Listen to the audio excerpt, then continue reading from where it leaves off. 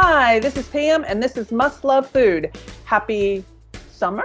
Well, it's spring still, technically, but we are here today to do our summer issue run through, and we are really excited because it's a great issue, chock full of great things. And I've got John, Robin, and Maddie here with me, and we're going to dive right in since there is so much to talk about. I will give special commendation to John for styling the cover on this. This was a cold salad article that I believe Teresa had the idea of, to do cold salads for Cuisine Tonight, which we'll get to when we talk about that. But I just love the kind of elegance to the image, and the styling on it is quite beautiful. You and Teresa did a really nice job, John. Oh, well, thank you. It was fortunate that the tarragon came with flowers, and There you go. that really helped. So. Yes. It's something that you don't see that often. Like at first I had to think about it, and it is a beautiful image. Yes, it is. Lovely. Okay, diving in, just going to jump right to tips. This is kind of one of our best read sections. And I'm going to ask you, Robin, let's just pick out one tip. What is your favorite tip among the bunch? Okay, because there are a bunch of good ones in there. I can't do it. Okay, I'm going to give you two. All right, quickly. The one that's titled Breaking Bad, and this one because it's like such a duh or an aha moment, if you will. And it's when, pasta is like, if you have like a spaghetti pasta and it's too long to fit in your pot and you want to break it in half, but those little shards go everywhere. So Maggie Sharp sent in a tip that you break it in the box before you even empty it out. You just take that box and you break it in half. And I thought, is this going to work? It works like a charm. You just snap that box in half, the pasta breaks in half, you just dump it into your pot and it's ready to go. So if there's any little shards, they stay in that box and ready to go into the pot. It's awesome. Well, I'm glad it's a good tip. Blasphemy for my, I would say, my Italian grandmother, and Lydia, who I worked with, would have issue. However, this probably would come in handy when you're making the Fideos, if you need to break the pasta into pieces. If you're not buying actual Fideos and you're using long-stranded pasta that you have to break, that would be a good tip for that. If you've got kids that you just want to make life easier for and not have all that big long strand of pasta. So there are a few times when it is okay, I think, to break that spaghetti in half. Not for everybody, but when you want to do it, that is a good one. And real quick, I'm going to say, how about those mojito in minutes? Because someone near and dear to us, Maddie's mom, had this great tip, and it was just too good not to print. You make the base to the mojito, and Maddie is all about the mojito. Maddie, why don't you share this tip with us? Well, so mojitos is something that our family does love, and we would call it our drink to have on the porch. So when my mom came up with this last summer, we're all out of the house, obviously, and so she still likes a mojito occasionally. And she was gifted some mint from a coworker. And she was like, you know what, I'm going to make up a batch of the base. And she's all about freezing every little thing because she is on her own. And, so she's about those individual containers. So she did exactly that. She made the base to the mojitos, froze it. So when she does want a mojito, she does. And ice cube trays? Nope. Individual containers. Oh, okay. They're like little plastic containers with snap lids on it. You can find them at the grocery store. Yeah, I found them at the grocery store. So she basically would make, let's just say, for example, in her mind, I'm making 4 cocktails. So then she'll divide that base by 4. Yep. Got it. Exactly. Okay. Wonderful. So, and then you just have to thaw and add your booze and club soda. And you have got a mojito. And ready to go. Cheers. There you go.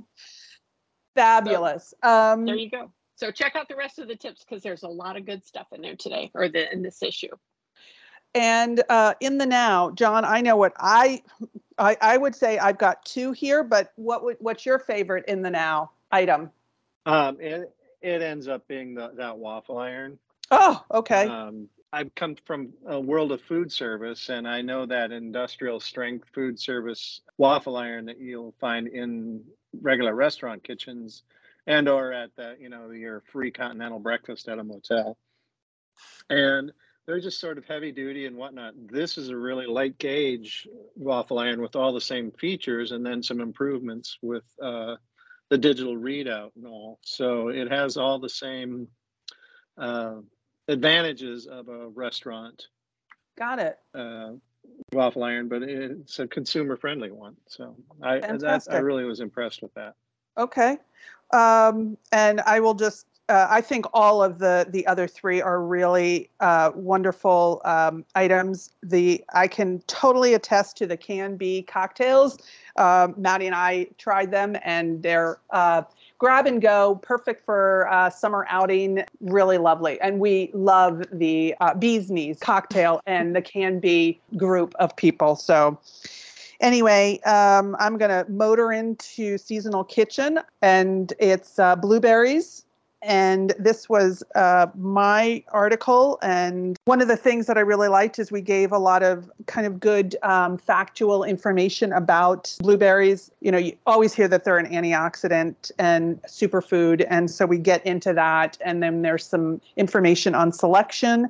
And then we have a sweet and a savory offering. There is a grilled salmon with a savory-ish blueberry sauce. And the sauce has shallots, garlic, some olive oil, blueberries, a little orange zest and juice, some balsamic vinegar, brown sugar, and Dijon, then whisk in a little bit of broth and cornstarch so it thickens up a little. And it's just simply grilled salmon and just drizzle on the sauce. And it makes for a very quick and seasonal summer meal. And then the lemon and blueberry buttermilk loaf cake with blueberry coulis. So you've got blueberries in the loaf cake itself, which is a very easy cake that comes together with a lot of great flavor. And then a coulis, which is just a real fresh sauce. So that's real simple. You're just taking some blueberries and water and salt and some sugar and lemon juice, and just then just strain that mixture. And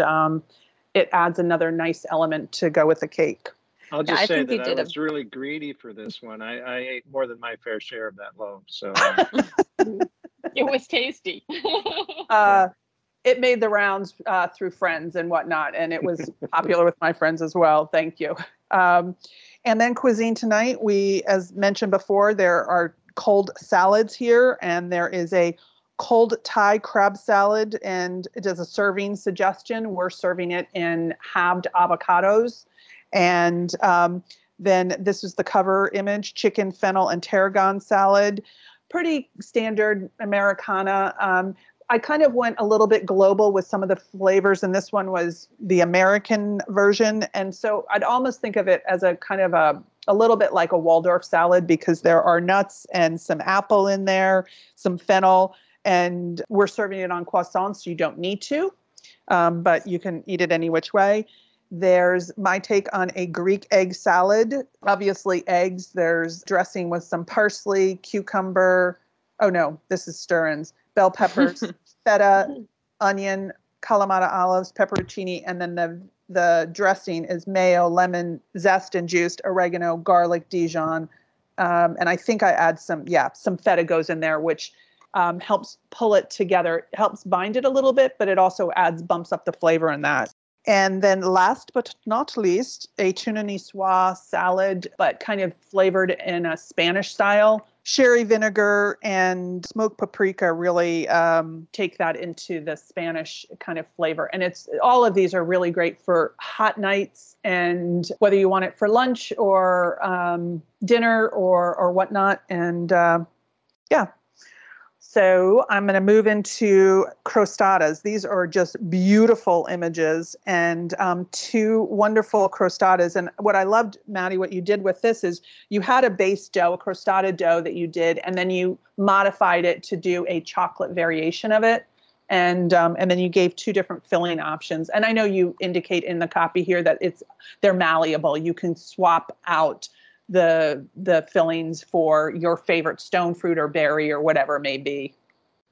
Totally. I mean, that's kind of the It's crostadas are so good in general that you can really make it your own with your favorite fruits, and we also even put a layer of graham cracker crumbs beneath it just to kind of make it not as, because sometimes crostadas can be a little soggy, the bottom, the berries, everything cooked down. So we thought that little barrier kind of helped as well. And I love chocolate. So if I can sneak in a chocolate recipe here and there, I am going to do it. So the chocolate crostata took a little bit trying to figure out that dough proportions and stuff, but I think it all came together nicely. And like Pam said, if you swap your fruits with your favorite, you can't go wrong. And it's very simple and easy, and kind of just like a nice way to enjoy the fresh fruits of summer. And as you said, I just love the casual nature of crostatas too. That they're rustic looking, and the dough's forgiving. Totally. Very forgiving, because if you do get a little tear or something when you're rolling it out, you don't have to worry about it. Go, kind of just patch it together a little. It's very forgiving. Nicely done, Maddie. Thank you. And I'm going to move right into cuisine for two. It is shell game. It's all about shellfish. We have a mussels recipe, grilled Cajun mussels with beer and cilantro. It's as good as it sounds, at least for those of us who love mussels. Grilled scallops with plum sauce. They taste as good as they look, and they are gorgeous. Grilled miso clams with basil and lime. And drum roll, grilled lobster tails with anchovy. And really, this was a kind of an anchovy butter. And then as a garnish, optional, you can add an anchovy fillet if you want, or not. But it's really the butter. And when you grill lobster, it becomes even sweeter. And it has a little bit of the char flavor too from the grilling. It's succulent. It's just so good. You can't go wrong with any one of these recipes, in my opinion. No, they're all solid. And the mussels, I had never really experienced the Slap Yo Mama seasoning powder. Uh-huh. And honest to God, that's one of my new favorite seasonings on things. And then I just wanted to point out on the sauce for the kebabs that don't overboil that sauce, because as it cools, it thickens. So it could return to a jelly-like state. And I just want to point out that, I think miso is a with the grilled miso clams. I just have a weakness for miso. So me too, and it's good for you. Oh, the shishito peppers, if you don't or can't find them on the scallops, I think a peppadew would work. Yeah, okay. On the scallops recipe. One question, you mentioned trying to be mindful not to over reduce the sauce for the scallops. Now, if somebody did do that, what would you? Oh, I think if you just reheat it and then add a little bit more water back to it, it should be fine. But great. As it cools, then it thickens. And yeah, the little steam pipes on the lobsters, that was just a little caprice there. Yes. Anchovy steam pipes. And that I think it's really good that we have a little demo there, putting toothpicks into the lobster meat. And that really helpful for keeping the shape and the look of it. So nicely done. And healthy, we have eat a little nutritious. So it's not, you're perfect, but you're kind of putting your healthy foot forward this summer with this full meal. There's an app, there's a main, and actually you could almost argue that there's two mains, but there could be, and dessert. Which I'm really hope you talk about a little bit, Maddie. You bet. So, the whole goal is just to eat a little better is our kind of take on this. So, you can still have your steak this summer, but just a little, try to opt for a leaner one. And, so this idea came about, it's kind of a mashup because yes, in the summer you can either grill it or you can do a quick, something in the oven or on the pan. It's whatever you feel comfortable. And actually it's still spring here. So we've even opted to using our pellet smoker to cook what we want indoors, outdoors, because it's kind of like an outdoor oven. So Sure. there's another option. Yeah. But what I did here was I had some air fried avocado fries, which were actually very tasty and I've never had before. So that was a very pleasant surprise. And that was just kind of some sliced up avocados. You did a quick breading, pop it in the air fryer, and it has kind of a chipotle kind of dipping sauce kind of thing. And that was just plain yogurt with some minced chipotle for the kind of sauce for the avocado fries.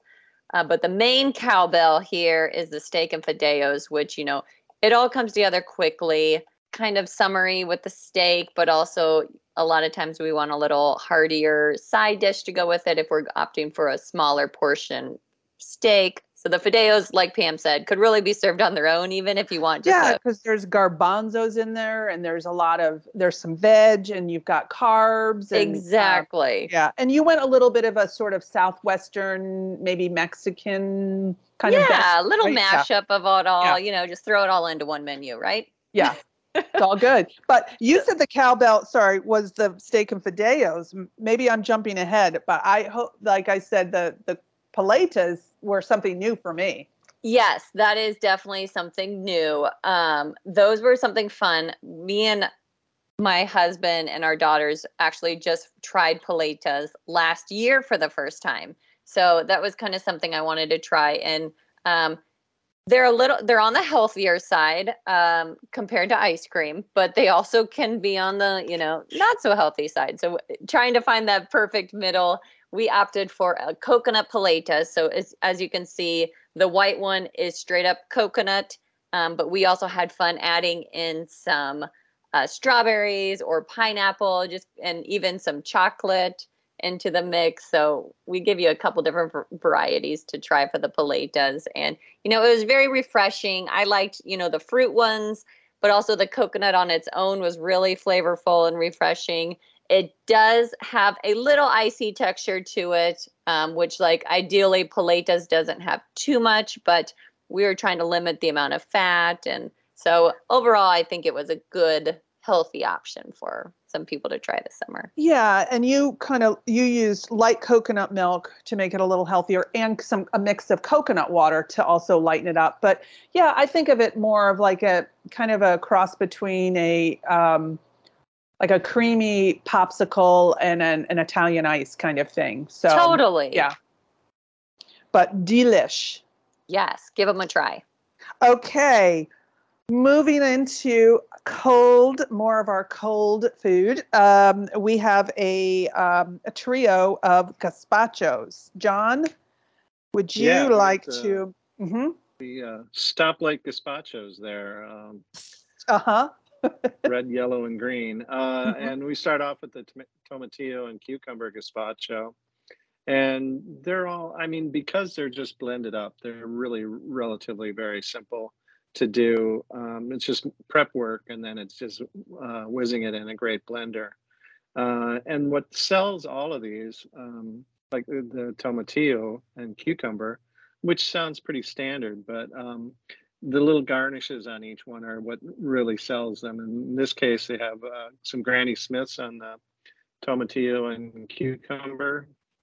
And then the watermelon and tomato is enhanced by actually adding, how people like to, I personally love to shake some salt on my watermelon. And this plays into that with salty feta and salty olives, and that really sells that one. And then for the yellow gazpacho, I have just brought in the herbs and some black pepper that bring it over the top.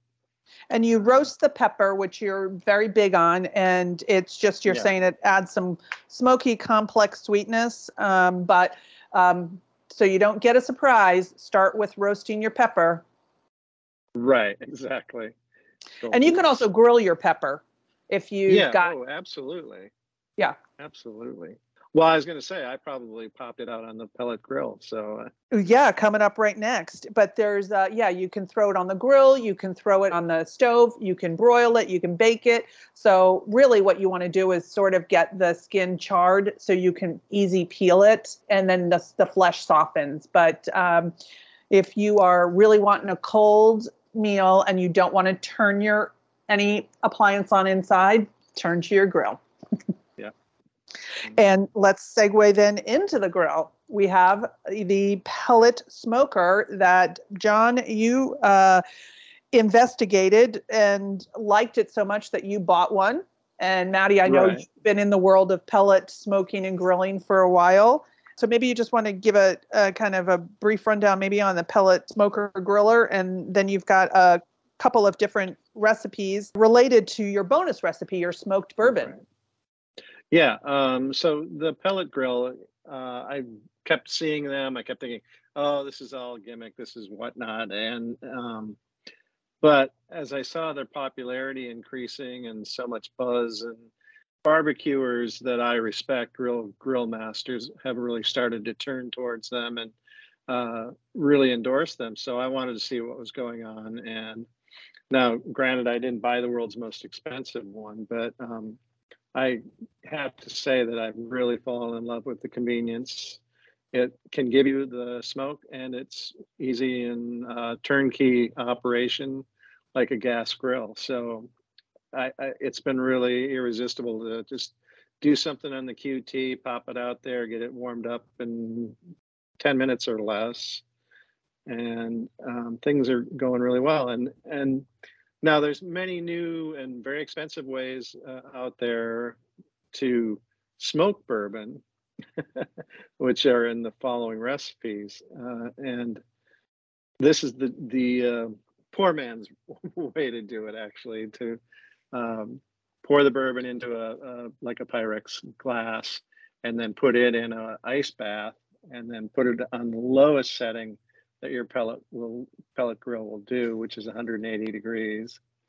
The pellets tend to smolder just at that point, and it works. It takes a little longer than, if you bought a cloche and a whole rigmarole to go for it. Hammacher Schlemmer has them for $300 or something. I don't know. This is, you don't want to spend as much on smoking your bourbon as you do on your grill. So we have a rather stout smoked bourbon old fashioned recipe, and we've got a spicy sweet smoked chicken, pellet smoked chicken with a bourbon pepper glaze. I will say the inset there shows a little hexagonal tube that you can put the pellets into and ignite separately, because as I found with buying a less reliable pellet smoker, that I've set it to smoke at 180 degrees and gone out there and found it at 250, 300 degrees. Not quite sure what's happening there. But to alleviate that, using the separate tube smoker really helps. So you get the best of both. You can cook quickly and get the smoke in there. And then you can make yourself an old fashioned or some smoked chicken with a bourbon pepper glaze, which was finger licking good. Yum, yum. Yeah, nothing you can do about that. You get the sticky fingers. And then we have a great article that Teresa did on the Essential Picnic Checklist. And what I loved about this that she did was a lot of the real approach was that try to use stuff that you already have around the house to keep it eco-friendly and inexpensive ways to put a picnic together. Find a container. You can even use a backpack if you're doing a bike ride into a park or something. But look around the house. Try to come up with something maybe that you already have. If you want to eat in style, or I should say in comfort, maybe grab the cushions from your outdoor table and chairs. Or if you've got stadium seating, those foam pads, you can always grab those, that kind of thing. But choose to reuse checklist. I'm just going to say we've got a picnic container, food and food storage, Plates and utensils. I did bring my bamboo utensils. That's something that's good to look at. Beverage containers, napkins, tablecloths, seat cushions, and a wet wipe. So just be mindful when you're packing things. The more eco-friendly you can be, the better. You are out in nature, and we want to preserve nature as much as possible. Some food storage info. There's chill out with different beverages and how to make things easy and just as grab and go as possible. And then keeping the food simple is important. I'm just going to segue into Maddie and I developed a couple of sandwiches here. First, we've got a California veggie Sammy with avocado hummus, and then there's a Jersey sub. And that's just a kind of classic Italian sub. And sort of the cowbell on that one was buzzing up some jardiniere with some herbs and oil and vinegar and using that as your spread. And I advocate for an extra drizzle of vinegar because I like a little tang on my Italian subs, but that's the Jersey girl growing up. For me, I remember the swim club, late nights at the swim club when we would always get Italian subs from the little stand on the highway. That was just a real mom and pop place. And I love those Italian subs. And anyway, so let's segue back to the California veggie Sammy. If there's anything you want to say about that, Maddie, it's... I mean, it's pretty simple. It's, you know, it's chock full of all kinds of veggies and, you know, it as well could be turned to whatever you want it to be. You could even throw meat on there if you want, or, you know, some cold cuts or whatever, but it is, you know, it is hearty and delicious and refreshing. So, and the real spin. And the cowbell kind of is probably the avocado hummus. Yeah, exactly. It's kind of, you know, it's very filling and tasty. And it looks delicious. I mean, it looks beautiful.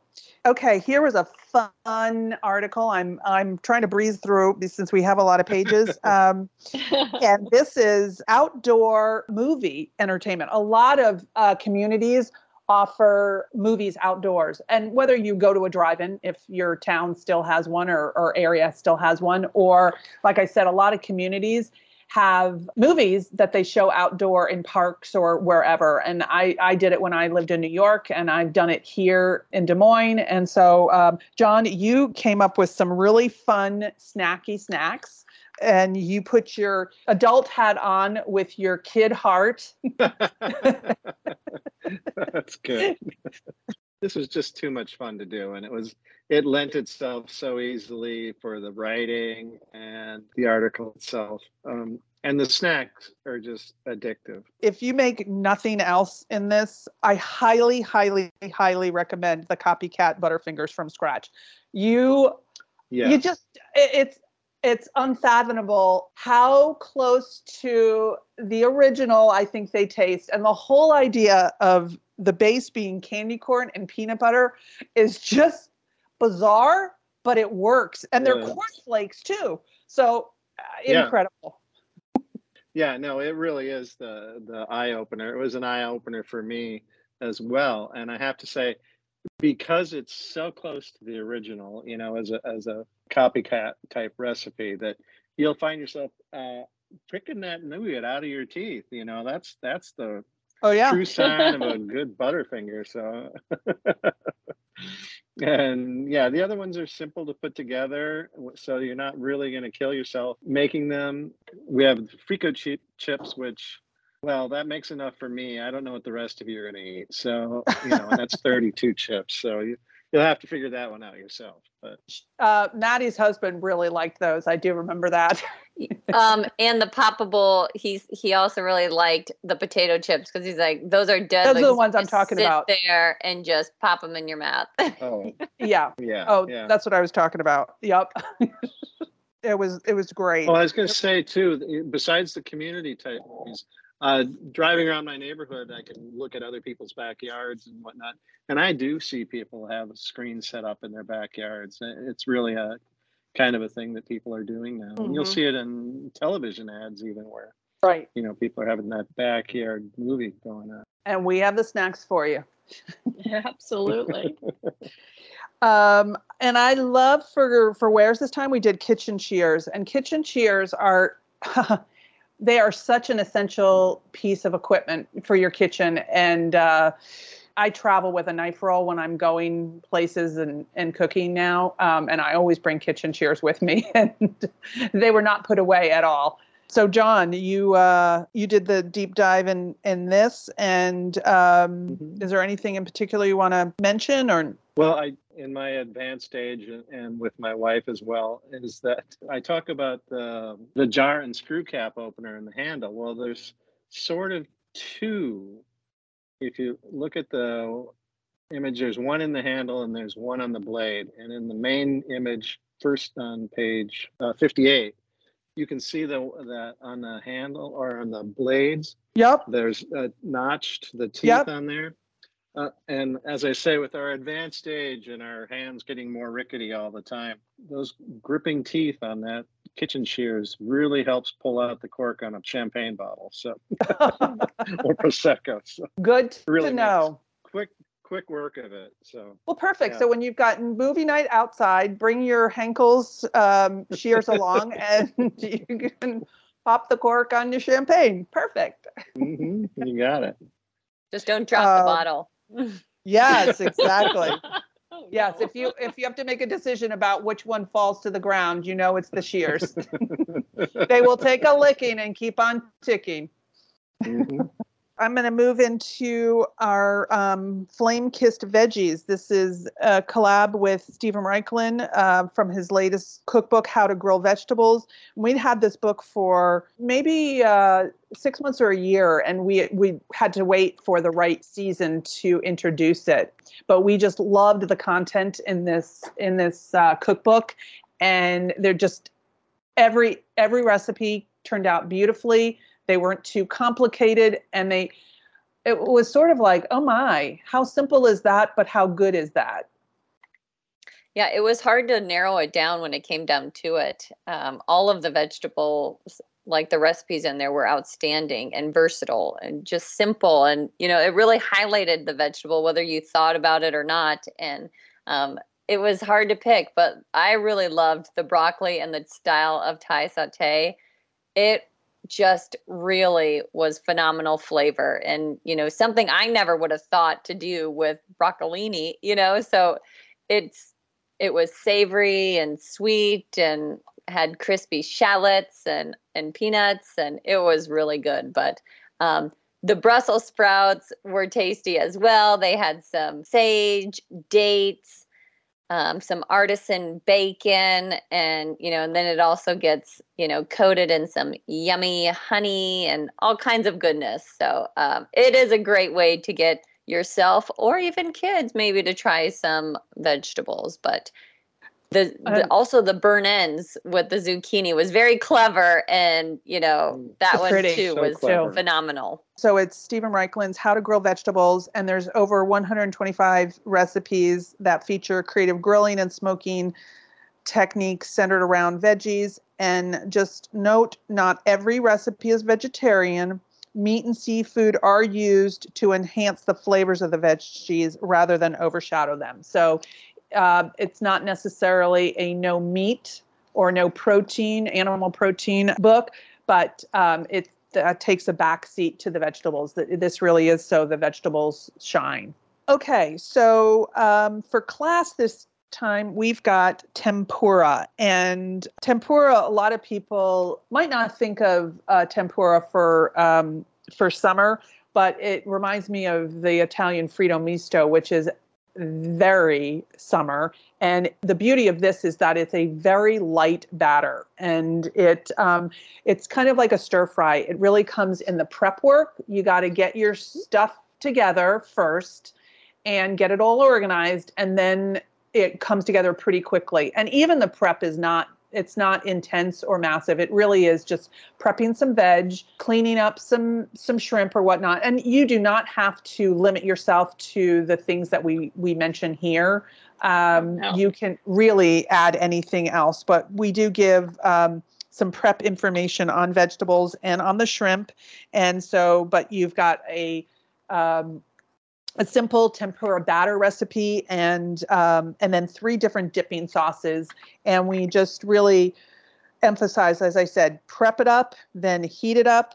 And once the oil is heating, then mix up the batter and then fry it up. It's really that simple. And is there anything then eat it up?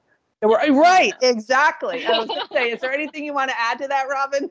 Yes, I wanted to add the eat it up. Yeah, it's really, at first I thought, oh, I don't know, I don't fry very much, but gosh, it isn't. It's not hard, and just jump right in there and do it, and you'll be glad. You'll be glad you did, because it is light. It's such a light batter. It's enjoyable. It's so enjoyable. It's not heavy or really weigh you down. It's really good. And those dipping sauces, oh my, those are delish. They really are. It was hard to make a favorite. I thought, oh no, this one. And then I thought, no, I think I like this one better. And so, no, this one. So I suggest just jumping right in there and going for it. And there's some great step-by-step pictures here and captions to walk you through the process. And then, as I said, there's some info on kind of how to just organize your time. And if you follow it that way, you will be good to go. And I will just mention too, if you, for whatever reason, don't have a thermometer to temp your oil, this is a little tip that we've had floating around for a while. And it's a 1-inch cube of bread, toast in about 50 to 60 seconds at 350 to 365 and 40 to 50 seconds at 365 to 380. So that's a gauge. Ideally, I would temp this for best success. You really want to temp your oil, but if you don't, that is something you can try in a pinch. You've got a backup plan just in case. Okay, 'tis the season for hot dogs and hamburgers. And this is a quick go-to guide for really success for making your burgers and dogs this season. I will also note that we've got 2 images. We have a hot dog and a hamburger that are on the opening spread, and they are both recipes that are on our website. One is the green chili cheeseburger, and the other is the SoCal dog.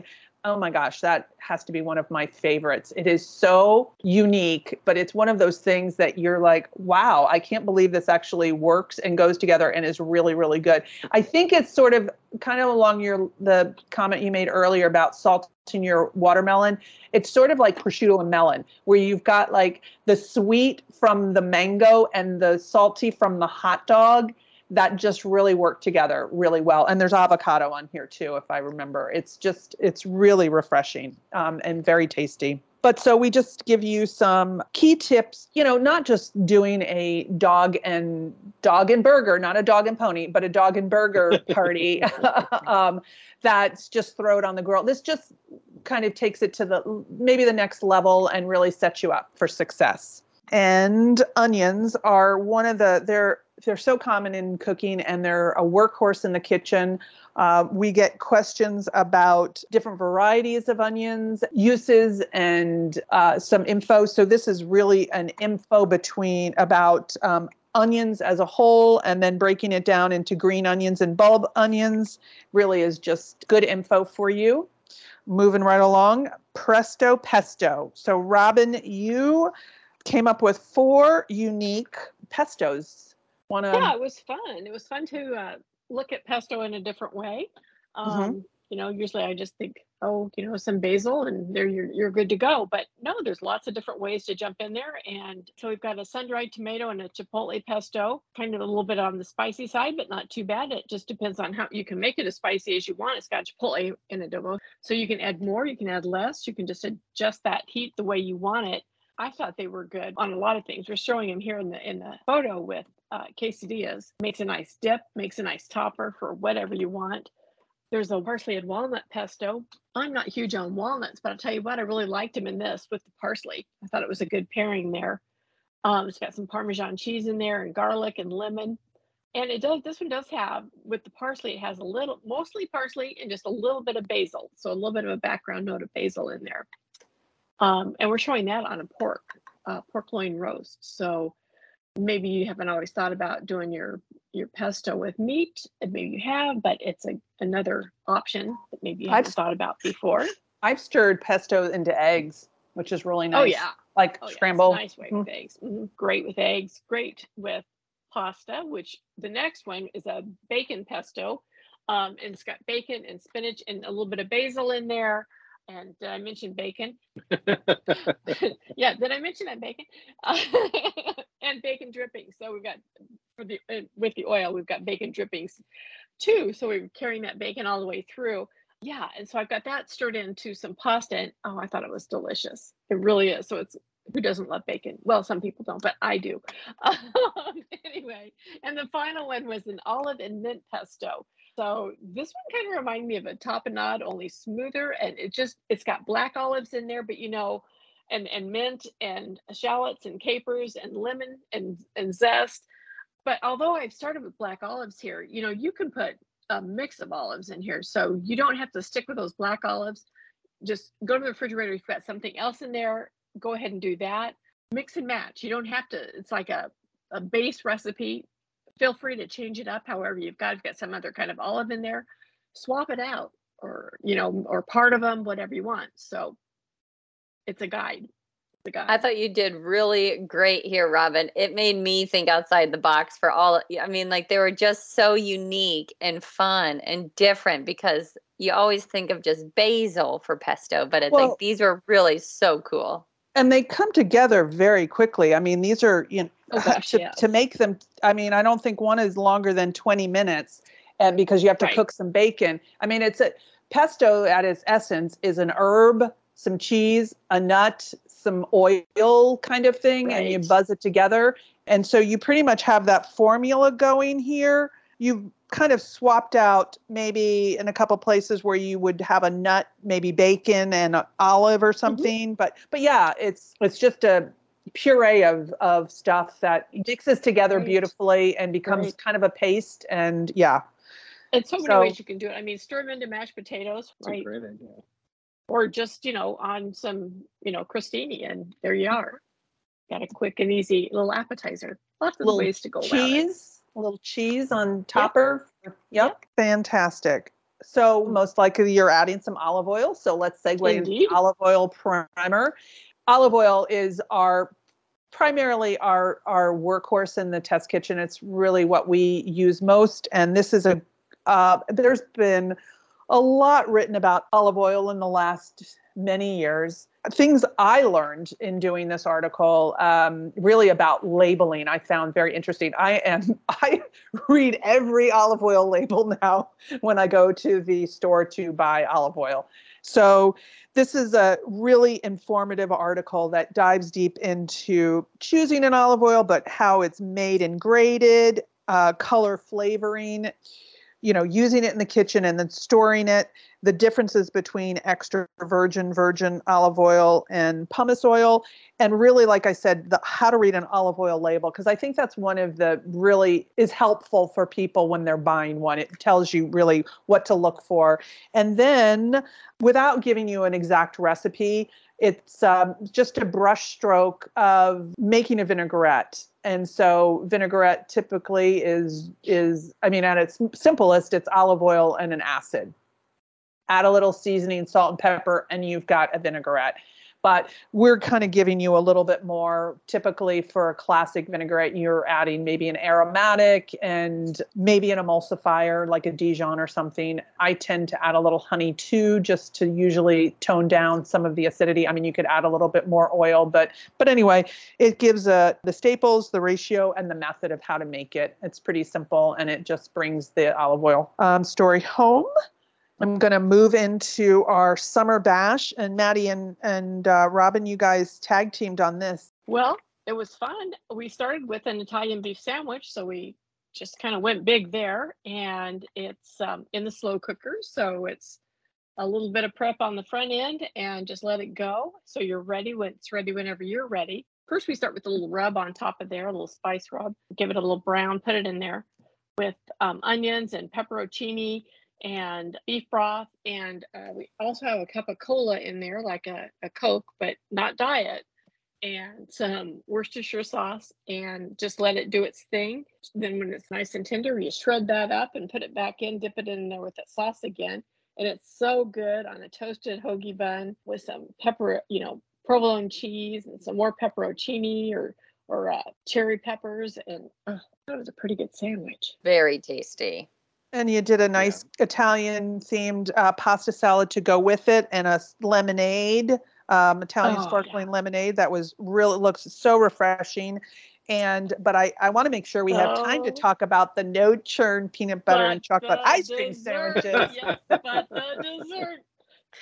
Yeah, I mean, we've talked about doing no churn ice cream for a long time, and this was kind of a way to get kind of a quick recipe together, still semi homemade. You make the peanut butter cookies first, which all this can be made ahead, or it's prepped not semi homemade. It's all homemade. Well, I mean, like the no churn ice cream, it's kind of like you're using sweetened condensed milk instead of making like an actual ice cream base. That's where I was saying semi. Okay. But it's so good. Exactly. The cookies are delicious, and that chocolate ice cream is in between. You don't need the cookies if you want just chocolate ice cream, or if you just want cookies. They're both good, but they are excellent together. I mean, they really are. It's good all the way around. And since it is a no churn ice cream, it is going to melt a little quicker. So if it does start melting, I just kind of made a note that, pop it back into the freezer and just wait a little bit for it to reset, and, work in batches. So make a few ice cream sandwiches at a time, take a break, come back. And we just, wrapping them individually makes it so easy for when you do have guests or, someone who wants to grab one out of the freezer and go and just let it sit for a second. But these were definitely very tasty. They were indeed. A fan favorite here. Very much so. I'm going to segue now into Cocktail Workshop, which I just loved this. This is a book that we were sent, and it's called The Cocktail Workshop. And it is just a very interesting approach to a cocktail book. We ended up selecting 4 cocktails, and we give a little list on some key pieces of equipment that you really help in putting together cocktails if you have these things in your home bar. Maddie, is there anything you want to kind of note here? We just kind of try to keep it. I mean, there was so many recipes to choose from, and obviously you're going to love this book for all the different classes and options there are. They gave a lot of different variations for like for like one recipe, or so it was really cool. But we focused kind of just some fun summer things for different, like the garden gimlet, the bottle rocket, just the fun kind of you'd think of like with summer, and a Negroni. So no, I think the other thing that was really shocking was the margarita Raspato. I'm totally probably saying it wrong, because who doesn't want an adult snow cone? It's like a margarita in a snow cone form. So that one was fun and cool too. So just lots of cool things. And one of the things I really liked, there was a lot of information. There were a lot of tip information in the book, and there was sort of a bigger workshop in each book to dive deep into how to do certain things to make your cocktails really sing. But I'm not really explaining it too well, but it is a very unique and interesting, and it really is a workshop, the Exactly. book, the way that it's approached. But I wanted to maybe just have you maybe comment on the chamoy. Sure. So that is a sweet and sour condiment made from chilies and fruit. And the fruit is typically kind of like mango or plums. And I actually found it at a Mexican market. It's a typical Mexican ingredient. Is that right? Yes. So you can definitely find it there. And a lot of times, sometimes even in the Mexican aisle at grocery stores as well. It's kind of just a fun little thing. So it's like a margarita that you're pouring over shaved ice, which we actually did not get a shaved ice machine. We just buzzed it up in the good old Vitamix. So you can still make these at home without a, shaved ice machine. Now we're getting into shrimp. We had a whole lot of shrimp in this issue. And so we get down and dirty and talk all about shrimp in a couple pages here. And it really, we're talking about how to really make sure that you've got good quality shrimp. And so you're looking smell, texture, color, and some purchasing and storing info, peeling and deveining, cooking. one of the things that I think was the most important and is the shrimp are sized by how many make up a pound. You probably have seen this on the bags of shrimp that you've bought before. So for example, 1620s mean that there are 16 to 20 shrimp per pound, and sizing can vary, so the names are merely a guide. So what one person says is extra large, another person might say is large or jumbo. So it's best to go by the numbers as opposed to the names when you're buying shrimp. And so that is kind of I think one of the key pieces of info. And then there's also how to prep shrimp and how to devein it.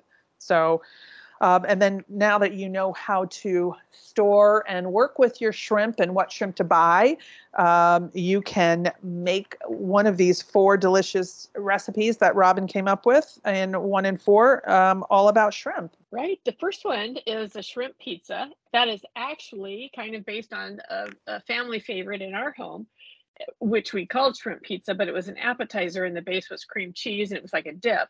So we made it into a pizza here where it is a pizza crust. And actually, I think I like it better than our family version. So it's a lot of fun. And it really is a shrimp pizza. And then there's another one, Bang Bang shrimp pasta. A little bit hot, but not bad. It's pretty tasty. We like that one a lot. Got to do a light version. So a shrimp and chickpea salad, because who doesn't like a salad and shrimp? There you go. And then last but not least, how about an appetizer and a little bit blackened shrimp, cucumber bites with guacamole and remoulade. So, and you've got kind of cool with the cucumber and yes. and the avocado and whatnot, and then you've got the spice from the shrimp, and it just makes for a lovely appetizer. And Right. yeah, a little bit of Cajun seasoning on there too. So you got a little bit of warm, a little bit of cool, and yep. a nice little summer bite. Well, and speaking of summer bites, moving into faster with fewer, I'll just ask if there's any one in particular that you really like. First up is a bite, and then there's you have a dip in there that's really lovely too. But I know, and I love yeah. sweet corn, so it was kind of hard to choose. Uh-huh. I know the sweet corn bruschetta with strawberries and tomatoes. I love the combination of strawberries and tomatoes and the corn. So the corn in there was a little bit different for me. I love that one and simple to put together.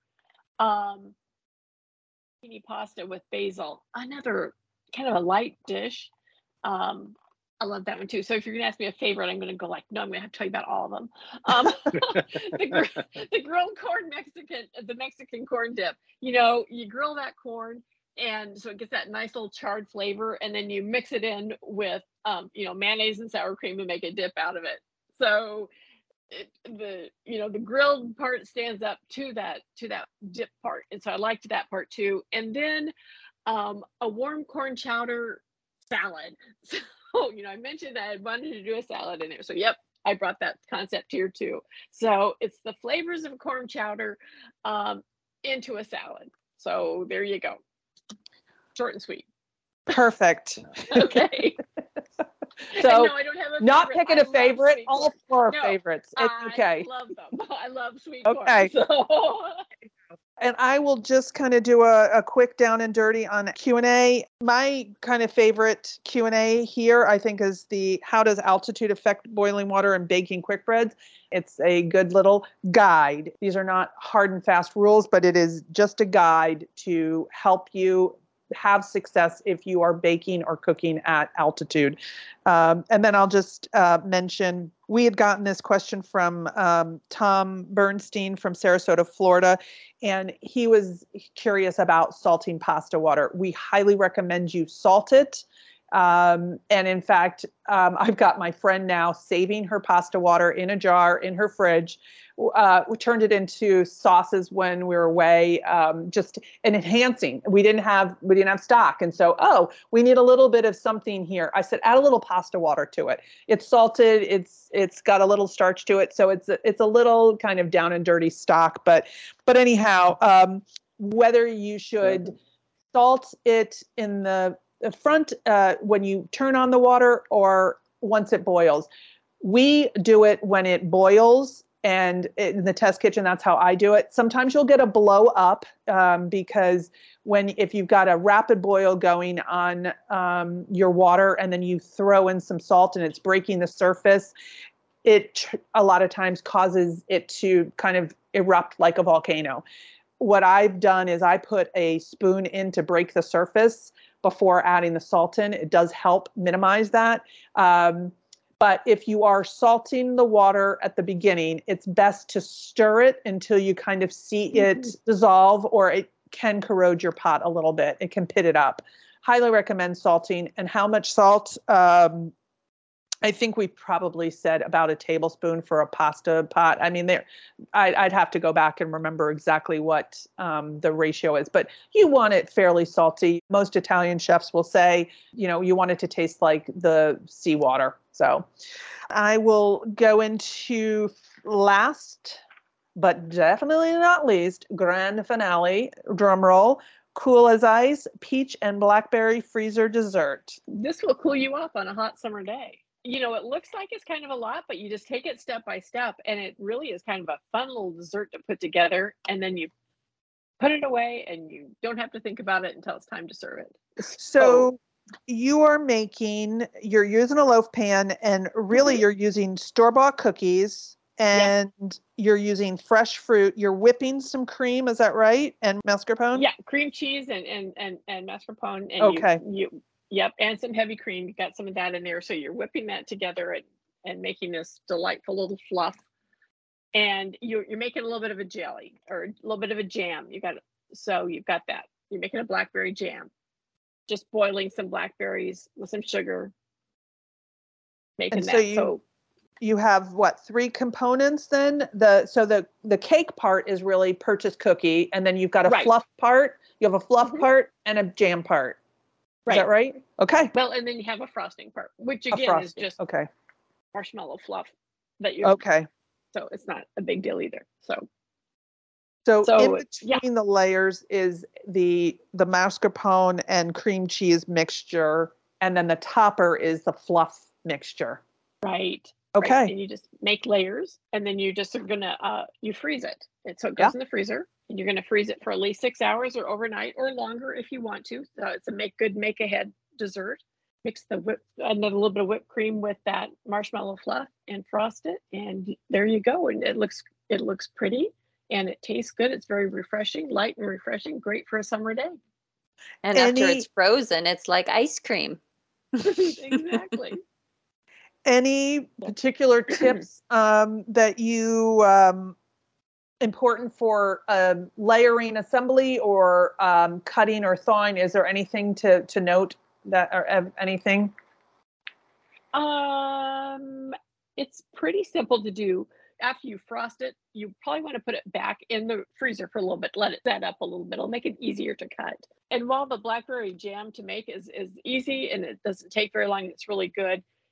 You can buy jam and use, you don't have to make that either. It's what you're making is not probably as sweet as what you're going to buy, but it doesn't really matter. If you don't want to do that, you can purchase jam too and spread it between the layers. So there's that. And lining the loaf pan really is kind of key to unmolding. Yes, you definitely want to do that so you can pull it out. So you want to have an overhang so you can make it easy to pull that cake right out of that pan. And it will make it a lot easier to unmold it and save you a headache. And, and you didn't have to set it in water or anything. It just no, really you don't, because if you just let it sit out for just a little bit, and that should, if you have any trouble with it pulling out, just let it sit for just a few minutes and it should loosen it right up. But that's why if you have that overhang around the edge, you should be good. Yep. Fantastic. Well, kids, I know this was kind of a sprint, but I'm excited for everyone to have this issue in their homes and start cooking from it. There was a lot of time and love and energy that went into making it, and we would love to hear what you all think about various recipes and tips and techniques. And there'll be more to come, and look forward to having you come back with us for the next episode when there will be more must love food. Until then, Please cook with us, and thanks for listening. Visit our site to learn about special offers, new products, and more for purchase. We offer live cooking seminars from pasta making and cast iron cooking to pie baking and stir frying techniques. Our special interest publications feature recipes centered around certain topics like feel-good food and slow cooker dinners. We also offer custom Cuisine at Home branded kitchen tools such as aprons, cutting boards, and bench knives. Shop all of our offerings at cuisineathome.com.